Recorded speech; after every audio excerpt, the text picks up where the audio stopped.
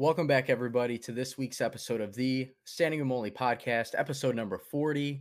I am Goose. As always, I'm here with Healy, and today we brought you another special guest, Josiah Gray with the Los Angeles Dodgers organization. He is a pitcher. Before we get into that, if you guys are actively listening to us, go ahead and hit that download button. We are on Spotify. We are on Apple Podcasts, the Standing Room Only podcast. We're on YouTube as well. And then our social media, we are SR Only Pod. We are on Instagram and Twitter. Myself, I am iGoose with 4 O's on Instagram and Twitter. We have Healy as well. You can follow me at TheHealy6 on both Twitter and Instagram. Yep. And then Josiah, do you have a social media that anybody can follow you on? Yeah. So I have both Instagram and Twitter. My Instagram will be Jojo, Jojo _Gray21. And my Twitter will be at JGray, JGRAY, 2 Y's _. I'll pop right up, search Josiah Gray, and I'll be right there. Awesome. Everybody go ahead and give him a follow. He is the future of baseball, top prospect right now, not only in the Dodgers organization, but in all of Major League Baseball. He throws heat. He has some nasty pitches. But yeah, so Josiah, you're joining us. Welcome in. First things first, I figured I might as well get it started. Our last guest, we had Tyson Miller on last week, who actually ended up debuting yesterday for the Chicago Cubs. He had a question for you, for the whole Dodgers organization. We figured we might as well ask it. Yeah. Is there a class you guys go to for swagger? He said from the tailored pants to the walk to everything is just swag. And he wanted to know deep down if there is a class you guys have to take. I wish there was, but no, it's kind of just like you join the organization and, you kind of have that this swag, like you said, to you because you're in the Dodger organization. So there's no class or anything, but it is kind of just like once you join the organization, you're in probably the best organization in baseball. Yeah, hands down. Yeah, you're a Dodger. You just have that about you. Yeah. So I figured, I had to get that out of the way. We had a laugh last week, and I thought, you know what? Let's see what the talk is about. Let's see what the hype is about. So we'll see if Tyson, if he listens into that one.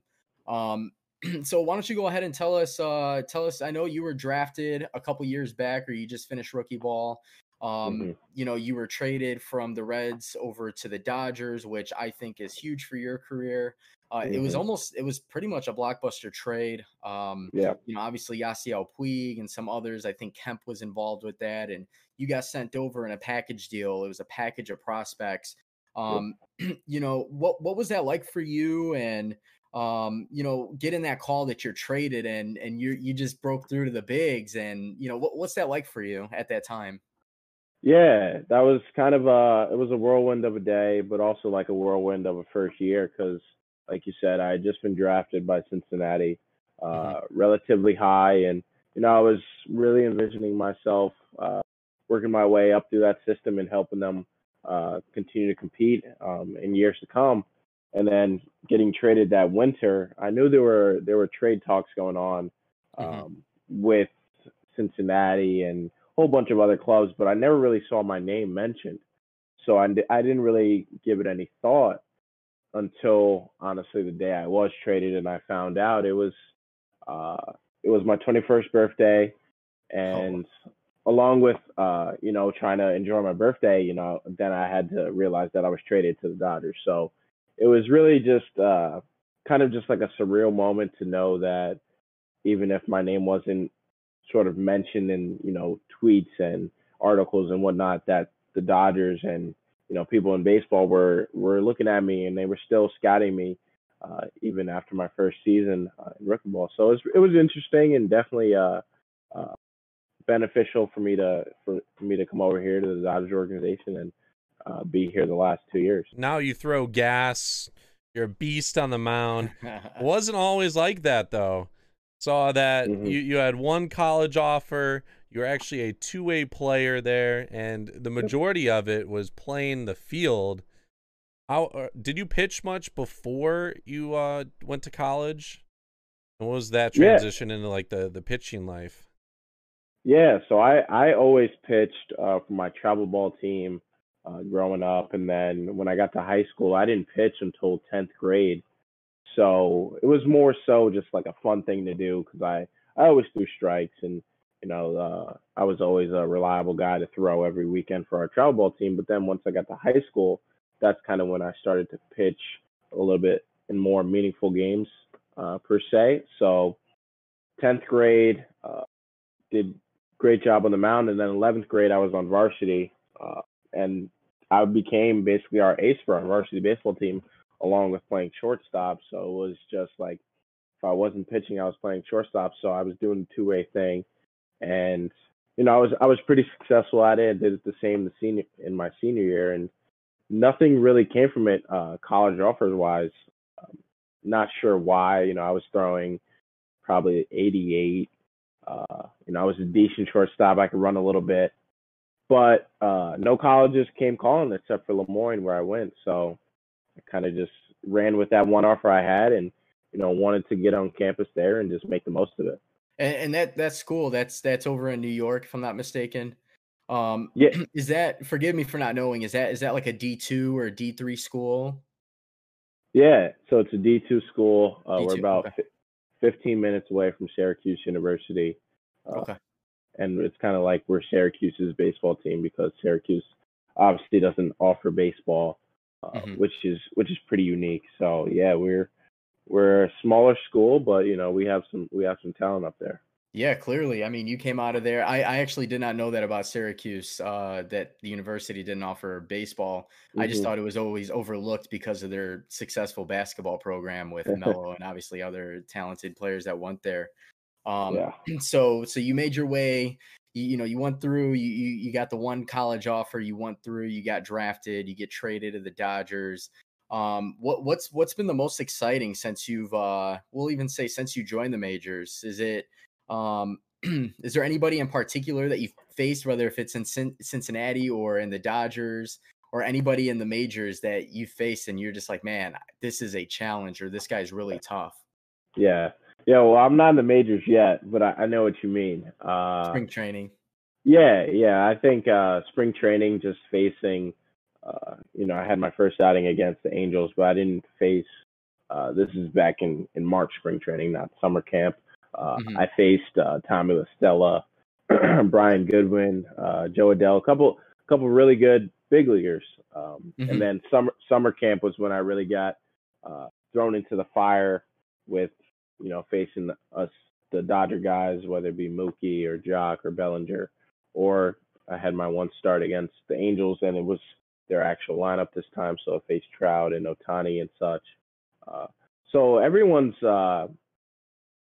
you want to kind of up your game when you're facing those guys, but it's kind of like those are the guys you're going to be facing for years and years once I get that Hmm. call. So I just want to continue to get comfortable with those situations, facing those guys, because those are the guys I'm going to be facing for years and years to come. So tonight I watched a old, like, someone that went to my high school. They were pitching for the White Sox. He got called up. Pitched against Hmm. Miguel Cabrera, which growing up you're just like, Miguel Cabrera, he is the That's Miggy. man. Yeah. Is there anyone that you like grew up watching, or like that was on your like favorite team growing up that's still in the league that you'd be like, Hmm. you'd kind of be like starstruck actually pitching against them? Yeah, yeah, it's a good question. So I grew up a big Yankee fan, about 25 minutes away from Yankee Stadium. So if there's anyone, it'd probably be Judge or Stan. Those kind of guys. Just growing up, you're like, wow, these guys are kind of larger than life. And also, you got guys like Miguel Cabrera, as you mentioned, Mike Trout, obviously. Um, and you got to always include the NL guys as well. So uh, Albert Pujols, even though he's in the AL now, people still get that mixed up. Pete Alonso, the names go on and on, but I would Hmm. say Judge and Stanton are probably the first two guys I can think of that I grew up watching, and I'm still big fans of. That'll be some good matchups down the road. And I assume when it comes down to picking your dream stadium to pitch in. I initially want to say Yankee Stadium. Can you confirm that that would be that dream stadium? Man, with the way the ball flies out of Yankee Stadium, I don't know, but and that lineup that they have. but yeah, I definitely when this is all said and done, I definitely want to be able to throw at Yankee Stadium, just knowing the history there and my childhood kind of growing up and in awe of that stadium. So that's definitely something I want to cross off my list when it's all said and done. Pitchers, you don't have to give away your whole repertoire or whatever, but it takes a lot of practice to be able to perfect a pitch. Is there any pitch that you have learned over the past few years or learned growing up that you've gotten down and it just is the most satisfying feeling knowing that you can throw this pitch? Yeah, I want to say the only thing that hasn't been tinkered with in my introduction to pro ball is my fastball. I've worked on my slider. I've introduced a curveball as of last year. I've continued to tinker with the changeup. That's something I've been tinkering with since I could remember that I started my college career. So honestly, just continuing to grow with every pitch every day. So I would say every time I'm able to throw a successful off-speed pitch along with a successful fastball that gets a swing or an out or anything, it all sits with me and lets me know that I'm doing my job well that day, and I can go out and have a good outing if I continue to have those good pitches and execute what I got to do out there on the mound. Now, right now you're with the alternate team. You're just practicing, preparing every day. I think you're telling me before you're basically in a hotel. You go to practice, come back, chill in the hotel. What do you do in your free time? Yeah, I don't do much besides watch some Hulu and play MLB The Show. It's the days aren't that exciting, but they want them to be kind of mundane because just of the condition of everything going on right now. So they want to keep us as limited and as low key as possible. So whether that be just going to the hotel and back, or say you live in an apartment somewhere down here, but I don't mind it. It was what I was doing out in Arizona, just getting my work in, working out, and going back, and now it's what I'm doing in LA. So I don't really mind it as long as getting my work in every day, staying ready for a potential call up, and doing what I love to do. For the people listening, if you guys do play MLB The Show, Josiah does have his own 99 card. I played against it in a video, and if you go up against someone with a 99 Josiah Gray, it is actually him. So he plays MLB The Show a lot. Did you say you played Warzone too, or Call of Duty? Yeah, so I used to play Warzone big time, probably more than the show as of probably 2 months ago, but the Wi-Fi here in the hotel room isn't the greatest.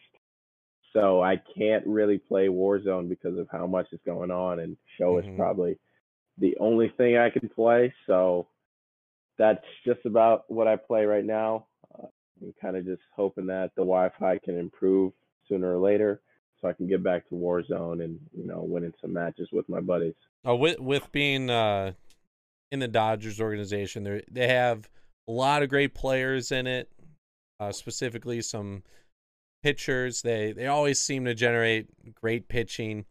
Has there been any guy that like a veteran that you've spoken to during like your spring training or like during the summer camp and stuff, or even like a veteran that might be with the alternate site that you've gotten like some great advice to like help you out? Yeah, it's a good question you raise. I would say, like, being at the alternate side, we signed a guy, AJ Ramos, who was an all-star, with Miami, and he's probably a guy that gets forgotten about because of how subtle the signing was during summer camp. But he's a guy that's been around for an X amount of years, and he's a guy that's seen a lot, and he's just someone that I've continued to talk to and have conversations with just about baseball and life and how things kind of can fall into your hands as long as you continue to go out there and put in the work. So he's a guy that's a sleeper pick, and he's been pitching great as well. So I wouldn't be surprised if he gets a call sometime soon. But he's a guy I've sort of continued to gravitate and conversate with and try to learn stuff from. So when I'm up there and trying to help the team out, I have those lessons he taught me about. Yeah, he's been around since 2012. He's been a solid reliever most of his career. So definitely, that was a cool story. I didn't even know AJ Ramos is with the Dodgers right now. So yeah, it was a really, really subtle signing. Probably happened the last week of summer camp. And he performed. He pitched in a couple summer camp games, but he's been at the alternate site since that opened up, and he's been looking great. So I'm really happy for him and glad that we have him here in the organization. The depth is unbelievable for that. Someone goes down, he'll be the next one up. Do you have any other questions, Dustin? No, you pretty much asked a couple I was thinking of. I got my questions out of the way. Obviously he's from New York. So last week we had Tyson Miller from the West Coast. This week we had Josiah Gray from the East Coast. Going, completely on the other side of the country there. Giants fan, Yankees fan. Yeah. I mean, obviously with you're on the what are we calling it? The taxi team, the taxi roster. Yeah, so it'll just be the alternate roster. The alternate. Okay.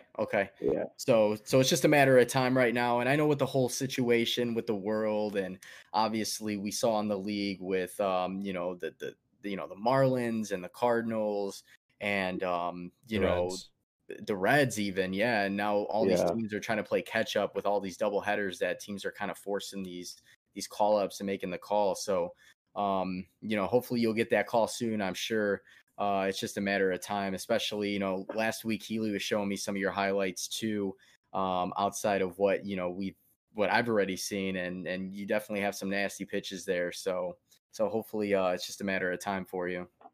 Appreciate it, guys. Thank you. That was Josiah Gray in the Dodgers organization. Normally I didn't know if we're going to keep him on Talk Sports or whatever. He might have stuff to do. So yeah. He had to go. But yeah, if you guys don't follow him already, it's JoJo_Gray21 on Instagram. And it's J Gray with 2 Y's _ for Twitter. Go leave him a follow. The number 2 prospect in the Dodgers organization. Top 100 prospect in baseball. Dodgers are killing it. Like always, they've won like 6 in a row. The Cubs, they slumped for a little bit. Fernando Tatis, the big topic right now. Oh, yeah. For anyone that doesn't know, Fernando Tatis, last night, while we're recording this on a Tuesday. So Monday night, Fernando Tatis hit a grand slam on a 3-0 pitch when the Padres are already up 7 runs, and it sparked this huge controversy on Twitter. The manager got really mad for the Rangers. He actually threw at Machado. The manager got suspended 1 game. The pitcher that threw at Machado got suspended 3 games. 3-0 pitch. To be honest, we've seen leads be blown in baseball, especially with how many home runs are hit in today's game. And with how every game matters right now, we're in a new era. We aren't in the 80s where it's 3-2 ball games all the time and the leading home run hitter has like 35 to 40. Everyone in the lineup can hit, especially with DHs now. You just gotta let people do their own thing. 3-0 count, threw a fastball, and they just got mad that they were losing by so much. Today, Tatis, I believe, tried stealing third when when they were up 6-0 against the Rangers. He got caught, but yeah, huge controversy on Twitter and everything. The whole unwritten rules. Yeah. Which I don't care for that. If you're beating a team, you continue to hit. I mean, at the end of the day, I know some sports it's play until the whistle blows. Baseball, I guess there was unwritten rules throughout the years. Like me growing up and playing, and like I just on a 3-0 pitch, you still don't want to give this guy, you don't want to toss him a beach ball to hit, and especially with the hitting we're seeing. I mean, me as a Sox fan, the last couple games, they've hit like back to back to back home runs in multiple innings, where one inning can turn a game around. So I mean, as far as the whole unwritten rules go, I know some of them are, I guess they're padded, and I don't know like what is and what isn't fair game when it comes to that. But I think what Fernando Tatis did was good baseball. It was, 3 3-0 pitch. He got the green light. I don't blame him for swinging. And I'm glad that there were suspensions, because obviously we saw with the Dodgers, we saw Joe Kelly get suspended for throwing at the Astros, quote unquote throwing. So I think the Joe Kelly thing and this one a little bit different, because one was for previous instances with the Astros cheating and whatnot. This one was more of like a taunting rule. I don't get all these old heads that complain about these guys not scoring and showing out. We love home runs. We love seeing runs scored. These guys coming up in the bigs right now, like Fernando Tatis at the head of it, you want these guys to succeed. So Fernando Tatis hits a grand slam, second home run of the game, 7 RBIs in that game. But no, that shouldn't happen. We shouldn't see our stars showing out. Instead, they should be respectful to the game. You're trying to grow the game of baseball. You need this stuff to happen. Yeah. Stop gatekeeping what can and can't happen. We're in a new era, and it's all about showing out and proving why these guys are the best of the best. And what does that say about your team that you have to go out, not only throw at Manny Machado, who really had nothing to do with that, but then you're going to go on national TV and cry about it? Like, we're not in Little League. There's no, 6-run inning rule, and all of a sudden we just have to give up the inning. I think the biggest thing that I've seen this year, especially, not just this year, but any inning, a team can put up 5, 6, 7 runs. Mm-hmm. And so as a team, it's a game of chess, not checkers, in any sport. So are you going to tell a football team, hey, you ran for 200 yards and you ate up all the clock, you didn't give us a chance to score? Like, that's not how it works in any sport. And I think with that example, I don't think chewing clock is the right thing. I think it's passing for 600 yards. Or even passing, yeah. And being up like 40 points. Yeah, and here's the thing. It happens. I mean, I don't know about you, Healy, but when I played baseball, I got the green light to swing on 3-0 pitches sometimes, regardless of the score, because he has to throw a strike. Yeah. Like, are you supposed to allow the pitcher to catch up in the count? It doesn't make sense to me. So a lot of these unwritten baseball rules, go write them out and find the most expensive paper shredder you can find and just shred it or bundle it up and just throw it into like Lake Michigan, because honestly, there's a new era of baseball, and tossing a bat fans like, cheating we don't like. That's a little bit different. That's not a new era. We don't respect that. But when it comes to the unwritten rules, let's just erase those. Yeah, get rid of them. Baseball, it's changing with how they added the DH this year. They've added a couple rules for the COVID, but yeah, they got to become more marketable, and to do that, you got to let these guys show out and do what they need to do. If you are going to complain about that, don't be losing by that much. Don't just take the loss and move on to the next day. Life will move on. Also, the Rangers, same manager for last year. that was complaining about this. Last year, Mike Minor was in the 9th inning of his final start of the year. He was 1 strikeout away from 200. 1-2 count, fouled or put into foul territory in between home plate and first base. First baseman was running towards the ball, Ronald Guzman, and Mike Minor said, "Drop it, drop it, drop it." So what did Guzman do? He let the ball hit the ground, and then Mike Minor got his 200th strikeout. You can't be complaining about one thing but doing the other. Yeah. Yeah, and you know what? It comes down on the coach at the end of the day. There's no way this pitcher goes out there. They're gonna chat. There's chatter probably in the dugout. As soon as the ball left the bat, you know the coach is like, "All right, that's BS. Like, are you serious right now?" And so you know in the dugout, it's the coach that gets the guys going, or it's the coach that gives the nod, like, "Hey, let's give them a little taste of their own medicine," so to speak. And then you're going to throw behind Manny Machado, who obviously is one of their best hitters. Not Fernando Tatis, but yeah, I think that's funny because that's a double standard right there. Sometimes you just got to suck it up and take the loss like a man, especially when they're handing out suspensions the way they are in a shortened season. 60 game season. We're obviously already almost a third, if not more than a third of the way there.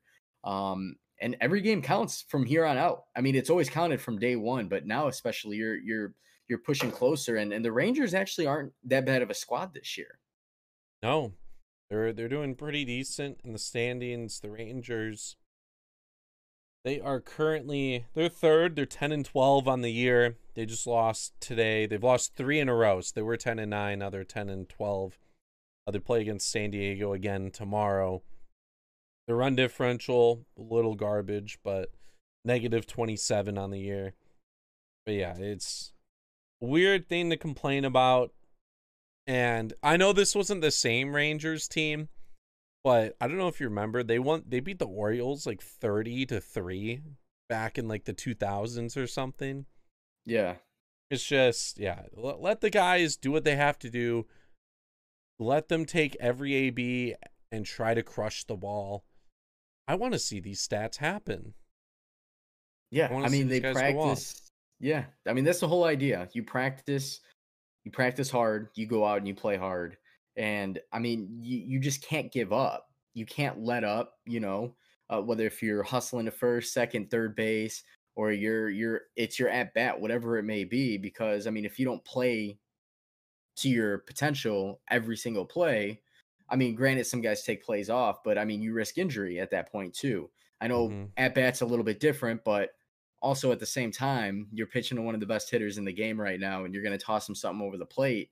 I get it. You don't want to walk him and give up 1 run, but guess what? You just gave up 4 runs because of your choice to throw a fastball over the middle. So, yeah, really, really dumb. And I think both managers apologized yesterday. San Diego manager apologized as well. Fernando Tatis, I think yesterday he kind of like, I think it was just in the moment.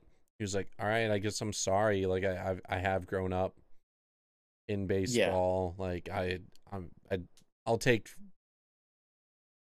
what I learned from this and use it for the future." But we saw it today. He tried stealing third up 6-0. So I think he was like, "You know what? I'm not going to do that." It's good. Yeah.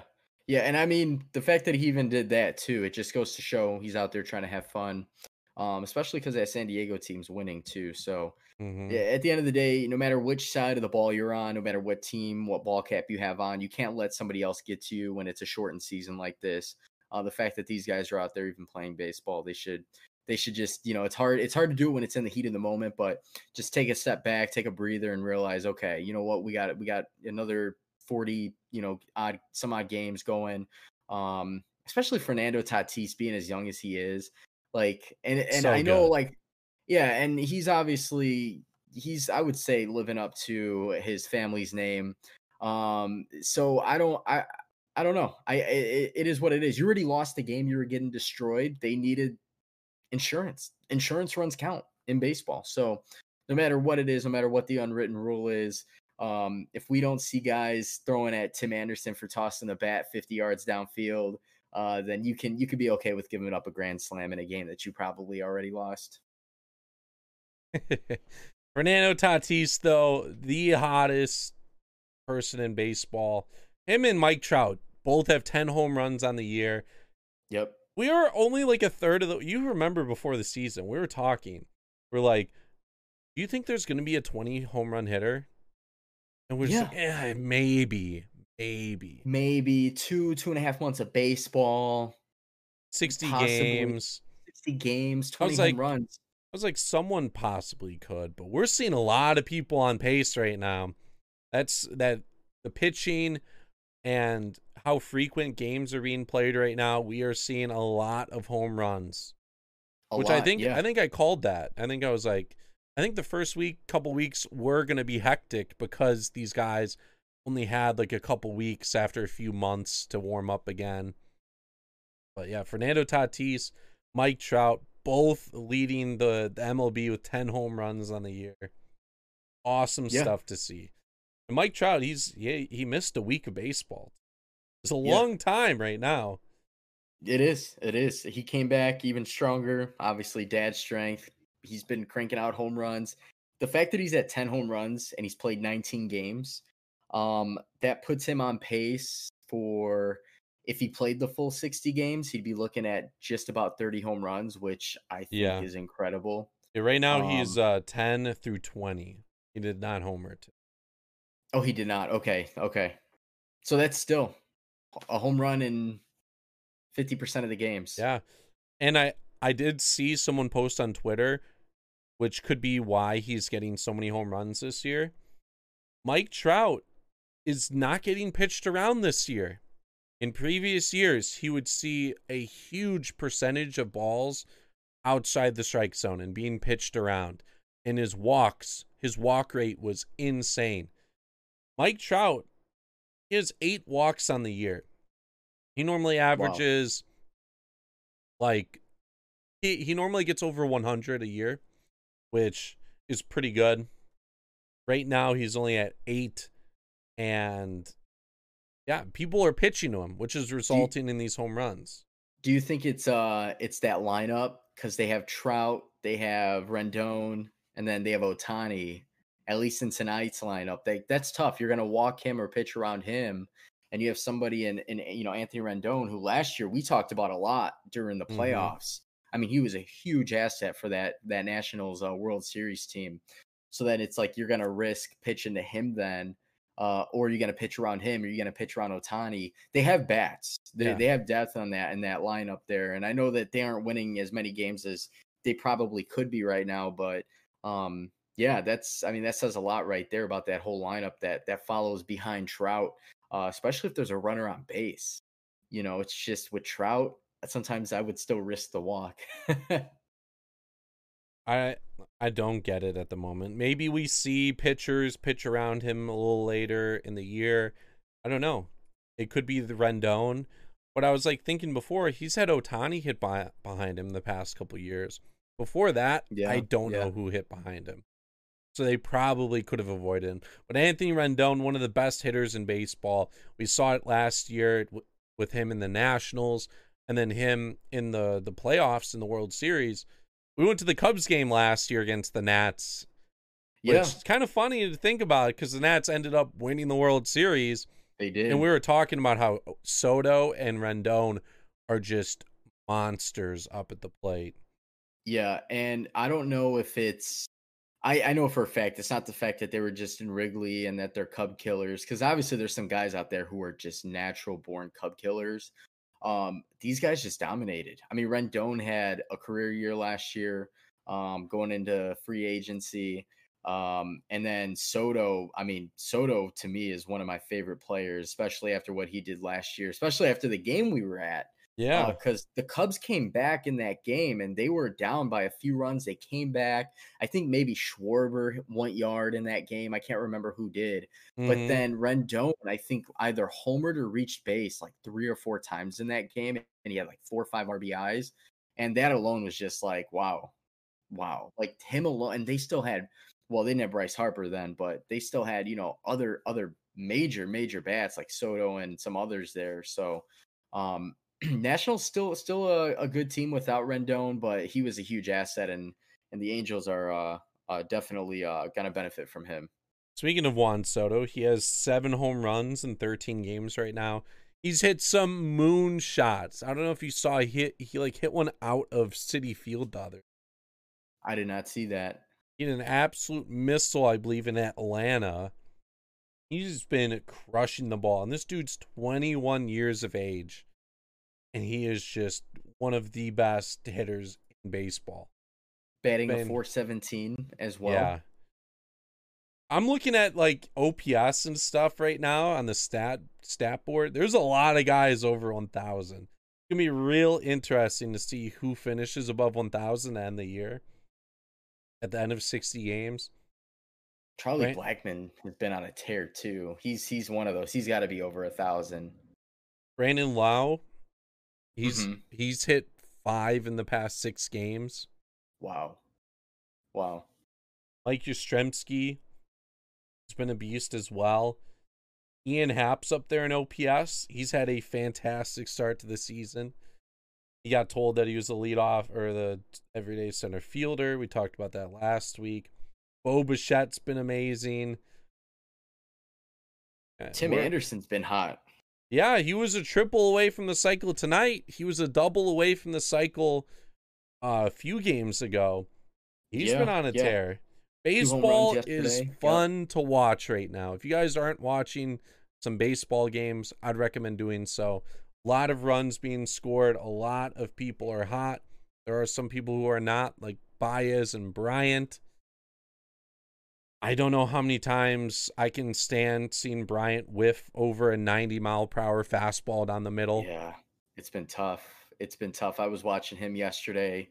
Obviously, we're watching the debut to Tyson Miller, and I was sitting there watching, and I saw him. He struck out on a pitch that was like right over the plate, and it's weird. Chris Bryant's one of those guys, obviously, who's always going to be looked at as a top player, but he's so streaky to me. It's when he's in a slump, he slumps so hard, and then he'll eventually pick it up. He'll get his average up. I think last year he wasn't too bad, but Chris Bryant is definitely is going to be a huge factor when it comes down to August, or I should say September and October when it comes to playoff time. Because with the way the Cubs are playing, I'm pretty confident in saying that they should have a playoff spot.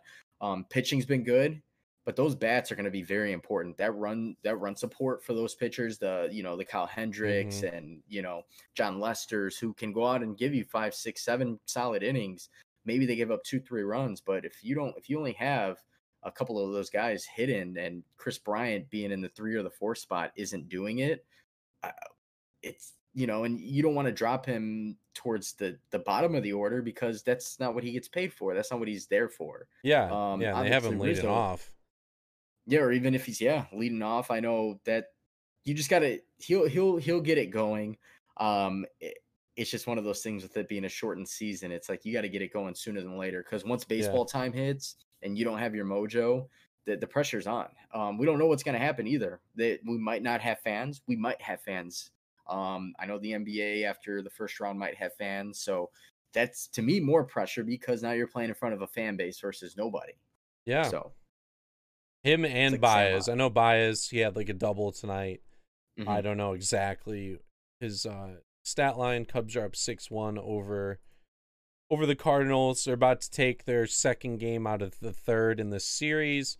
He's 1 for 3. Not doing so well. And Cubs play a doubleheader again tomorrow, so they're going to play 5 games technically against the Cardinals. Yesterday, you and we both watched Tyson Miller's debut. We did. And it was the weirdest circumstance ever. Tyson Miller debuted as a Chicago Cub at Wrigley Field, but he was the away team. He pitched in a 7-inning ball game, and there's no fans. How are you going to explain that to someone 20 years down the line, like a child? He pitched for the Cubs, but he was an away team. He was in Wrigley. Yeah, against the Cardinals. The Cardinals were the home team in a that 7-inning game. That did not dawn on me because I watched the game and I saw they're in Wrigley, but I was rushing back home. I had to make a run to the grocery store. I was like, okay, I need to go get something real quick. And I'm looking, I'm like, I'm not going to catch the beginning, but I'm like, all right, cool. The Cubs are batting first. I'm like, cool, no big deal. And it didn't even strike me that the Cardinals were batting in the bottom half of the inning in Wrigley. That's interesting. That's the weirdest stat I've ever seen. Tyson Miller is going to go down in history for that, for probably the most weirdest debuts ever. Nonetheless, a few days before that, he was on the Standing Room Only podcast, episode number 39. Make sure you guys tune into that. Super cool guy, super cool. You could tell, laid back. Josiah Gray, super cool guy as well. But yeah, that's the weirdest. And I think we're gonna keep running into more weird things as the season goes on.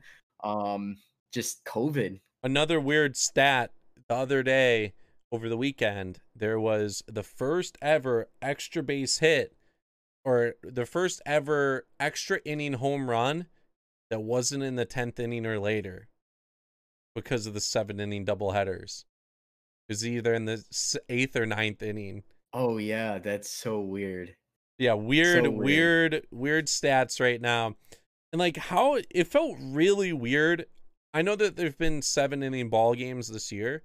Yesterday was like the first one I watched from start to finish. It was so interesting how they were playing.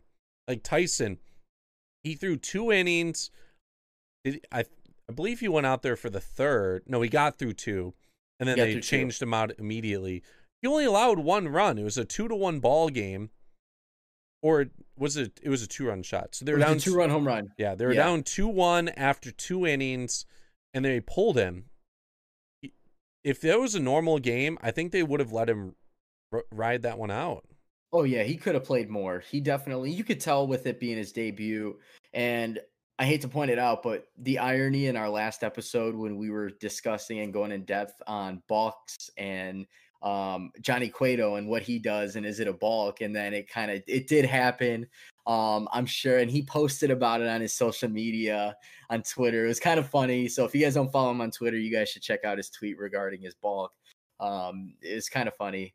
Yeah, I mean, besides the home run he was hitting, he had some very nice, he hit 95, and I don't even think he said he hits 95 in that episode. I think he said he tops off now at 94, maybe 95, and he had 95 I think a couple of times. So he definitely had his arsenal working with him, and I tip my hat to him. I mean, he got the call last minute. They said, hey, come pitch, and he jumped to it. So that was pretty cool. Yeah, definitely weird. Again, 7 innings, how they had to like play it. They were down 1 run, but they had to act as if it was already like the 7th inning in like a normal ball game. Very weird. The Cubs did end up winning thanks to a 3-run Bodie home run. David Bodie. I don't know why the Cubs tried bunting with 1 out to advance a runner from second to third. Ian Happ, one of their best hitters, bunted to advance the runner. I don't understand that move in today's game. You have guys, you get 2 chances to get a hit. The guy's going to score. Luckily, it worked out. Weird stuff. Baseball, very weird. Yeah, Cubs, they're going to close it out. Kenta Maeda actually had a no-hitter going into the 9th today. Twins were up 3-0, and they're currently in the bottom of the 10th because the Brewers tied it up in the 9th. Oh man, 3-3 game right now. Yeah, it looks like there was 3 runs. Top of the 9th, there was 3-0, and I wonder if any of those were earned. There was only 2 earned runs in this game. Maeda 12 strikeouts tonight, which is a pretty good feat. He's actually having a pretty damn good year. He's a pretty good pitcher. Twins in general have been pretty hot. Christian Yelich is still batting under a 200. He'll get it going. But so we have yet to see a no-hitter in baseball in the 7 innings that guys have to pitch. Yeah. I think we'll get close a couple times. Kyle Hendricks I think almost pitched a complete game the other day, 7-inning complete game when the game was tied, but he got pulled out. But basketball time, I think that was it for baseball. We got through what we had to talk about. Basketball time, wanted to talk about it because I'm seeing it fly down my timeline. Oh, man. Dame and the Trailblazers win game 1 against the Lakers. I wonder, and I don't know, but I want to look this up. The last time a NBA playoff started where both number 1 seeds lose game 1. Ooh. Because we saw the Bucks go down earlier. Giannis played a hell of a basketball game earlier, had the double-double, scored over 30 points. He had like 17 rebounds. They ended up losing to the Magic, who actually besides Vucevic, they don't have Aaron Gordon. I think DJ Augustine balled out, had like 12, 13 assists. It makes you wonder, with all this time off, guys had time to rest. These number 1s, I would say in June, the Lakers and Milwaukee were for sure going to go through and sweep whoever it was. Yeah, especially in their homes. Exactly. There's no home court advantage. There's no crowd. You're getting guys who were playing basketball like they were growing up in almost empty little stadiums, or whatever you want to call it, gyms. And Portland, obviously a great team. Dame Lillard, a great underappreciated point guard in the league. If you asked me back in June, do you see them challenging the Lakers? I probably would have said no. But they busted their ass. They got into the playoffs, and with that team, just looking at them, Dame, CJ McCollum, who is playing with a fracture in his back, quote unquote. Yusuf Nurkic, he was battling in the paint today. I watched most of the game earlier today, and he was going back and forth with Dwight Howard, JaVale McGee. I mean, he's grinding in the paint for offensive boards. Fun stat with these two teams that played tonight, I believe they're 1-2 in blocks per game. So these two teams actually are pretty defensively sound when it comes to at least getting blocks. And I don't know so much about turnovers, but so the Lakers were known as being a pretty good defensive team. They have Anthony Davis, LeBron's he's gotten better over the years with his defense. KCP's not bad. Rajon Rondo is going to be a huge asset when he does finally return, because he plays that full court defense. But yeah, very, very interesting day in basketball. Both number 1s go down. Which loss is more surprising to you? I would have to say the Bucks. Yeah. Like we've seen what Dame can do and what the Trailblazers have done. They had to fight their way into the playoffs. So the Lakers, they hadn't had to do that. The Lakers could have chilled because they had the 1 seed the whole time.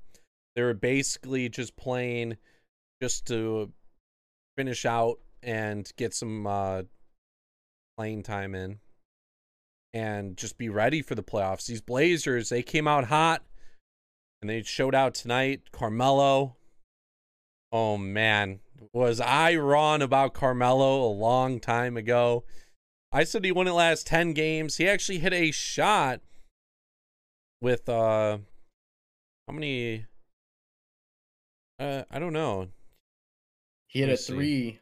Probably, I wouldn't call it the dagger 3, but there was 2 minutes and 33 seconds left in the game. And the Trailblazers were up 3. It was 95-89. He gets the look from Damian Lillard, hits the 3. And so far, since the seeding games and the playoffs, obviously game 1, Melo has hit probably the most clutch shots out of anybody, besides Devin Booker having a nice game winner and a couple of other guys having some nice clutch shots. Melo has hit the 3 when they needed it most, or the jump shot when they needed it most. And I'm not saying this is vintage Melo, but vintage Melo was a dog in the fourth quarter. We've seen it as Chicago fans when he was with New York. He did it multiple times to us. He's done it to a lot of teams. Healy, yes, you were wrong. I wasn't on board with the Melo. I knew he was talented. I just didn't know where it went. It was almost like the movie Space Jam, where the Monstars came and just took the talent from a player, and he just didn't have it. I think he fits perfectly with this Portland Trailblazers DNA. They can all shoot. I saw Yusuf Nurkic shoot a couple threes. There was one he missed horribly. Probably shouldn't be shooting as much as he was. But they have two great centers. They have Hassan Whiteside, who can come off the bench, bring the energy, grab boards. He had 5 blocks tonight.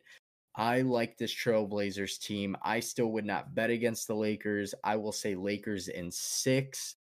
But Dame, as always, he's going to bring the heat. And you know what? If Dame could take this series somehow, and now he's beaten Paul George, James Harden, and LeBron in the playoffs, he's going to go down in history as one of the best point guards in my eyes. Yeah. Because, the stats are there. He's always a top scorer. He's always putting up a solid number of assists a game. But it's all about that leadership and how can you go above and beyond with a team that doesn't have that many Hall of Famers. It's not like the Lakers, who have Anthony Davis and some other guys, or even the Bucks. I think the Trailblazers are better than an 8th seed. They're proving it. Again, I don't think they'll go past 6, but if Dame can pull it off the way he's been playing and that, a supporting cast, I wouldn't be surprised if they pull it off in 7.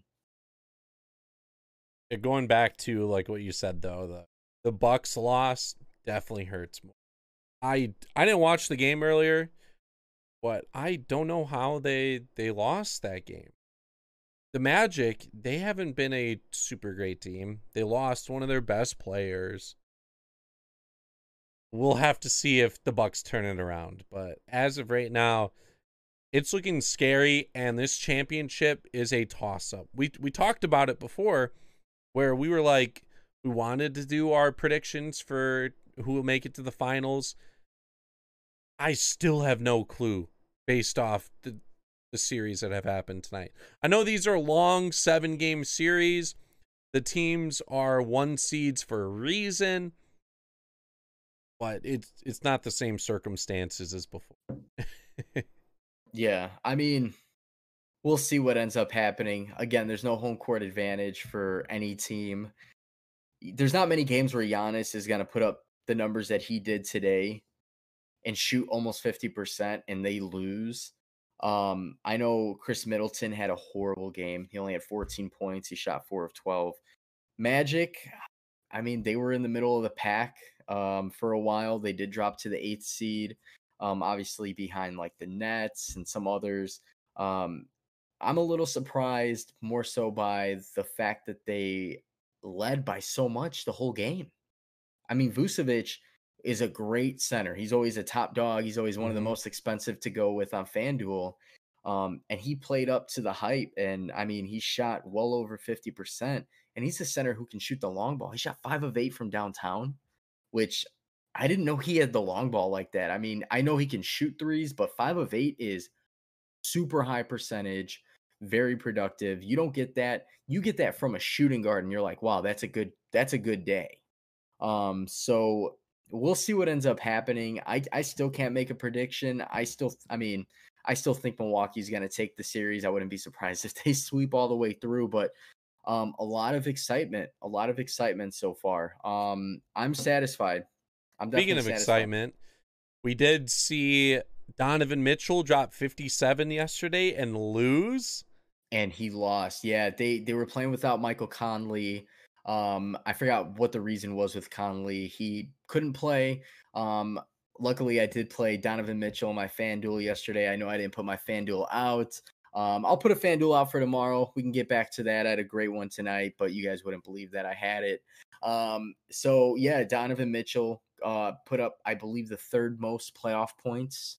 And he ended up taking the loss. Tough loss. That Jazz team is weird to me. There's some days where they play extremely great basketball. And when I say great, I mean both sides, because obviously defensively, they're pretty good. They have, Rudy Gobert, who's arguably a defensive player of the year candidate every single year and will be for the rest of his life. But they just could not, I mean, for everything that he did in the games yesterday, there just was that Nuggets team is way too much, way too powerful offensively. Like, we talked about it at the beginning of the year. There was we had a listener who replied, somebody I think that maybe you had known, Yeah. who said, "Don't sleep on the Nuggets," and I agreed with him at the time, because there's so much depth, and now that Michael Porter is starting to step up, I didn't even know that he was ever even going to play as much as he is in his career now. And he's balling out too, and they're looking like a very, very scary team in the West. And I'm talking like they will give the Lakers and Clippers a run for their money. I mean, not many guys can score 57 and you still win by 10 points. So Yeah, tomorrow. Something cool about the NBA playoffs this year. They're playing every other day. They're playing 4 games a day. Kind of like baseball in the playoffs, where they play all day long. So you will miss a couple games in the day if you aren't aware. But it's cool. You don't see these random 2-day layoffs in the series. They're trying to get them all down. Like a game that I probably would have turned on if I knew that they were playing today. Forgot. The Rockets and Thunder. Yep. This is a great series to watch. Rockets took it by 15 points. Houston playing without Russell Westbrook. James Harden dropped 37 points, 54% shooting, 6 of 13 from 3, 7 of 8 from the line. And Eric Gordon step up with 20. Jeff Green step up with 22. A couple other guys in double digits. Chris Paul, 20. He had 20, 10, and 9. So just missed a triple-double. Gallinari had 29 points and led for the Thunder. Yeah, I think the biggest factor in that on that OKC team was Shai Gilgeous-Alexander. I know he's super young, but he's super talented, and he really didn't produce at all. In 35 minutes, he had 9 points. He only shot the ball 8 times. And it's not like he was in foul trouble. He didn't pass the ball. He only had 1 assist. And he's one of those guys where you can rely on to at least fill the stat sheet. If he's not scoring, he might get, some steals, rebounds, assists. He didn't really do a whole lot. Mm-hmm. I turned on the game in the fourth quarter, and OKC started to make a run. I saw Chris Paul score 6 or 8 unanswered points. He had a quick assist, and they started to come back. And then Harden came in, and it was flawless basketball. Everything, it looked like OKC didn't even know what to do when Harden was on the court. And kudos to Jeff Green coming off the bench, the vet, played a huge game.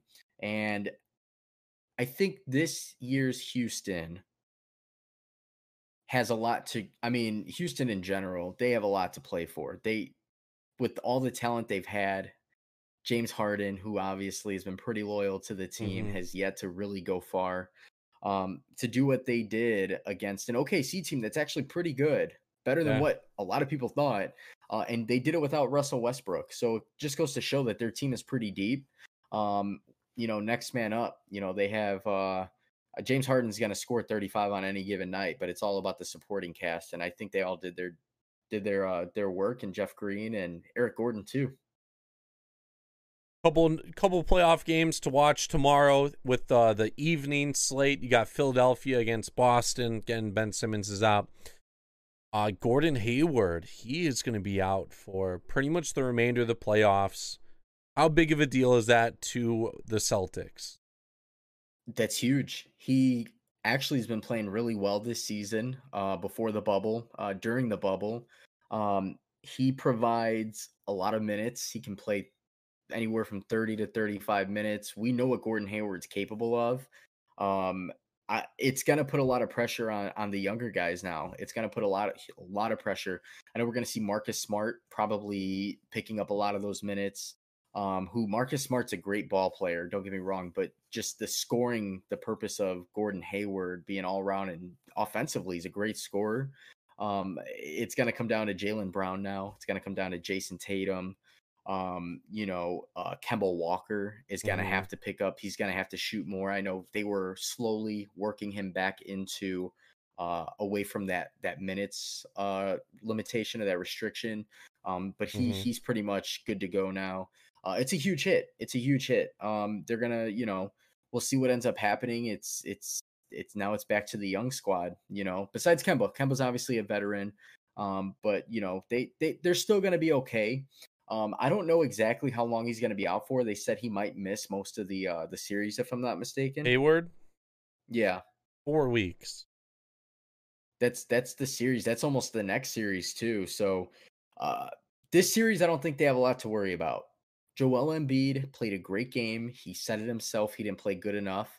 Sure, even if he put up a better game, I don't know what this 76ers team can truly do when their best player, one of the best guards in the game, is out. And we don't even know, we don't even know what the timetable is exactly. It was indefinite when they originally said he had partial dislocation of his left knee. But Ben Simmons is a huge factor. And without him, I mean, sure, Joel Embiid can go 40 and 20 all day, but unless Josh Richardson is going off and Al Horford is stepping up, it's going to be tough to beat this Celtics team, even without Gordon Hayward. I mean, they're so deep. Yeah, tomorrow, game number 2, Boston does have a 1-0 lead. You could also check out Utah and Denver. And then the early game of the day is Toronto and Brooklyn. The night game, though, Dallas and the Clippers. Clippers kind of got lucky in game number 1, I would say. So I wanted to talk about that. The ejection of Kristaps Porzingis. I'm just going to say it. It was bullshit. It shouldn't have happened. I don't know what the reasoning was, and I know a lot of players felt the same way. He was just going over there. For one, Marcus Morris, I don't know about you, but I've watched a lot of basketball, and I feel like he's in the middle of a lot of scuffles and he's just an instigator. And I do believe Luka Doncic had every right to react the way he did. He got spun around, he got tossed a little bit, and he was disgusted with the move. And I don't think it was anything bad. It wasn't anything like Marcus Morris did anything. You can tell he was clearly physical with Luka. And Luka had every right to feel the way he did. And of course, Marcus Morris, being the type of player that he is, was not going to take anything from anybody, especially Luka. And that's what caused him to get in Luka's face, in which Kristaps Porzingis came to back him up. And no punches were thrown. It did get physical, but long story short, they did eject him early in the game, and the Clippers won. Luka Doncic he played a great game, a typical Luka game. Yeah. He was a little rusty with the turnovers. Yeah, he did have some turnovers, but that Clippers defense is really good too. So it's kind of, I feel like that's going to happen on any given night. I don't see another ejection happening that easily. I'm sure somebody had to tell these refs, like, hey, like, watch the film. It wasn't anything, serious, or maybe they're doing it on purpose. They're trying to avoid any sort of physical altercations, any fighting. But that could have been a completely different ball game. I mean, Porzingis is clearly the number 2 on the team, being a 7-foot. He's a sharpshooter. He can shoot the 3 ball. He can grab the boards. He's just another option for Luka, and they didn't have it. So I personally, I didn't like it. I didn't like the ejection. I'm sure you feel the same way. It was a good game. Besides that, especially a playoff game where you eject one of the stars in the game, you can't have that happen. Both of the technicals Porzingis got, because he got 2 of them, which resulted in the ejection, both of them were unnecessary. Yeah. Like, you could have called a foul, or maybe like even the first one, who Just knows? one technical. The first one could have been fine, but the second one, to like willingly know that he already has a technical and give it to him so he's ejected, you can't be doing that in the playoffs, especially for how minor it was that Porzingis, like, what his actions. Yeah. It wasn't even bad. He got hit with a technical, out of the game. Huge contributing factor to the Mavericks' success going into the playoffs. And then they only ended up losing by 8 points. Who knows what it could have been? Yeah, he was having a great game. 14 points in like 19 minutes only. Mm-hmm. It put the Mavs on the radar for me. I know Luka's great. I know Kristaps is great. They're always gonna fill the stat sheet. And obviously they won quite a bit of games this year, but against the Clippers, I didn't know how well they would play against them because, well, the Clippers are arguably 1-2 with the Lakers. Mm-hmm. I'm looking forward to that game tomorrow. I can tell you that. I'm sure I feel like there might be one more instance in this series where Marcus Morris might get into it with somebody, because that's just, again, what he does. Which I can't take anything away from him. I like Marcus Morris as a basketball player. He's a great ball player. He's ruthless. I mean, let's face it. But yeah, I think it's going to be a good series, and unless the Mavericks can really win this next game, I don't see them coming back even down in it's a 7-game series, but down 2-0 against this Clippers team and Fun Guy. It's going to be tough. Oh man. Yeah, those are all the games tomorrow, or technically tonight. This podcast is already going to be up after this game happens. Forgot we're recording a day out. So, yeah, for what we've talked about the past 15-ish minutes with today and tomorrow, as I said earlier in the podcast, we were recording this on Tuesday. This is going up Wednesday night into Thursday morning. So you guys already know what happens in these games, and hopefully they're good. I don't know if you were the same with me, where we forgot that we weren't going to upload this right away. Yeah, I did almost forget. Yeah, because we've been recording on Wednesday. It's obviously Tuesday night now. But yeah, so just keep in mind when we say tomorrow is Wednesday night, or today if you're listening to it, because it is going to get released probably by midnight, which is Wednesday. So we got our hours a little mixed up, but yeah, so definitely tune in on the social media as well. I'm gonna put a FanDuel out. I've been very successful these last couple of days. I dropped 330 tonight, which 300 plus is always what you want to aim for. I'll have a nice little lineup for you guys. I'll put it out on Instagram. I'll put it out on Twitter as well, and then yeah, we'll stay in touch with that. And again, I don't know. Was there any other? I don't think there was any other basketball news. I think that's going to wrap up. Real quick, we don't watch too much hockey, but shout out to the Blackhawks for making it past the first round. They are currently tied 3-3 in game 4 right now. Or I'm sorry, this is game 5. Yeah, this is game 5. They won game 4. So hopefully they can pull it off for the hometown one time. We'll follow up with that maybe later on. It's tied 3-3 right now going into the there's about a minute left in the second period there. If they can pull this off, who knows? They've pulled off crazier series before. So oh man. I think that, well, football, we got football news a little bit. Today I was watching the news. Football is returning within a month. Kind of weird. Are there preseason games? I see nothing scheduled. Ooh, so they're going to jump right into the regular season. I don't know what they're going to do yet, but I still think that there should be at least a game or two. At least 2 games. One to figure out who you're going to cut. I mean, you got to let these rookies play. You have to know where they're going to play. And you need a game to let your starters get in the swing of things. I mean, you don't want to go in cold. That's how guys get hurt. Granted, you don't see too much from starters in preseason. I think this year it's going to hurt the Bears the most because they have a quarterback battle between Obviously Nick Foles, and then they have Mitch Trubisky. So hopefully they get a couple of games in and figure out what they're going to do. It sounds like Trubisky is going to lead the starting unit, at least until further notice. But it's going to be a weird adjustment for the NFL, but it looks like they are scheduled to start on time.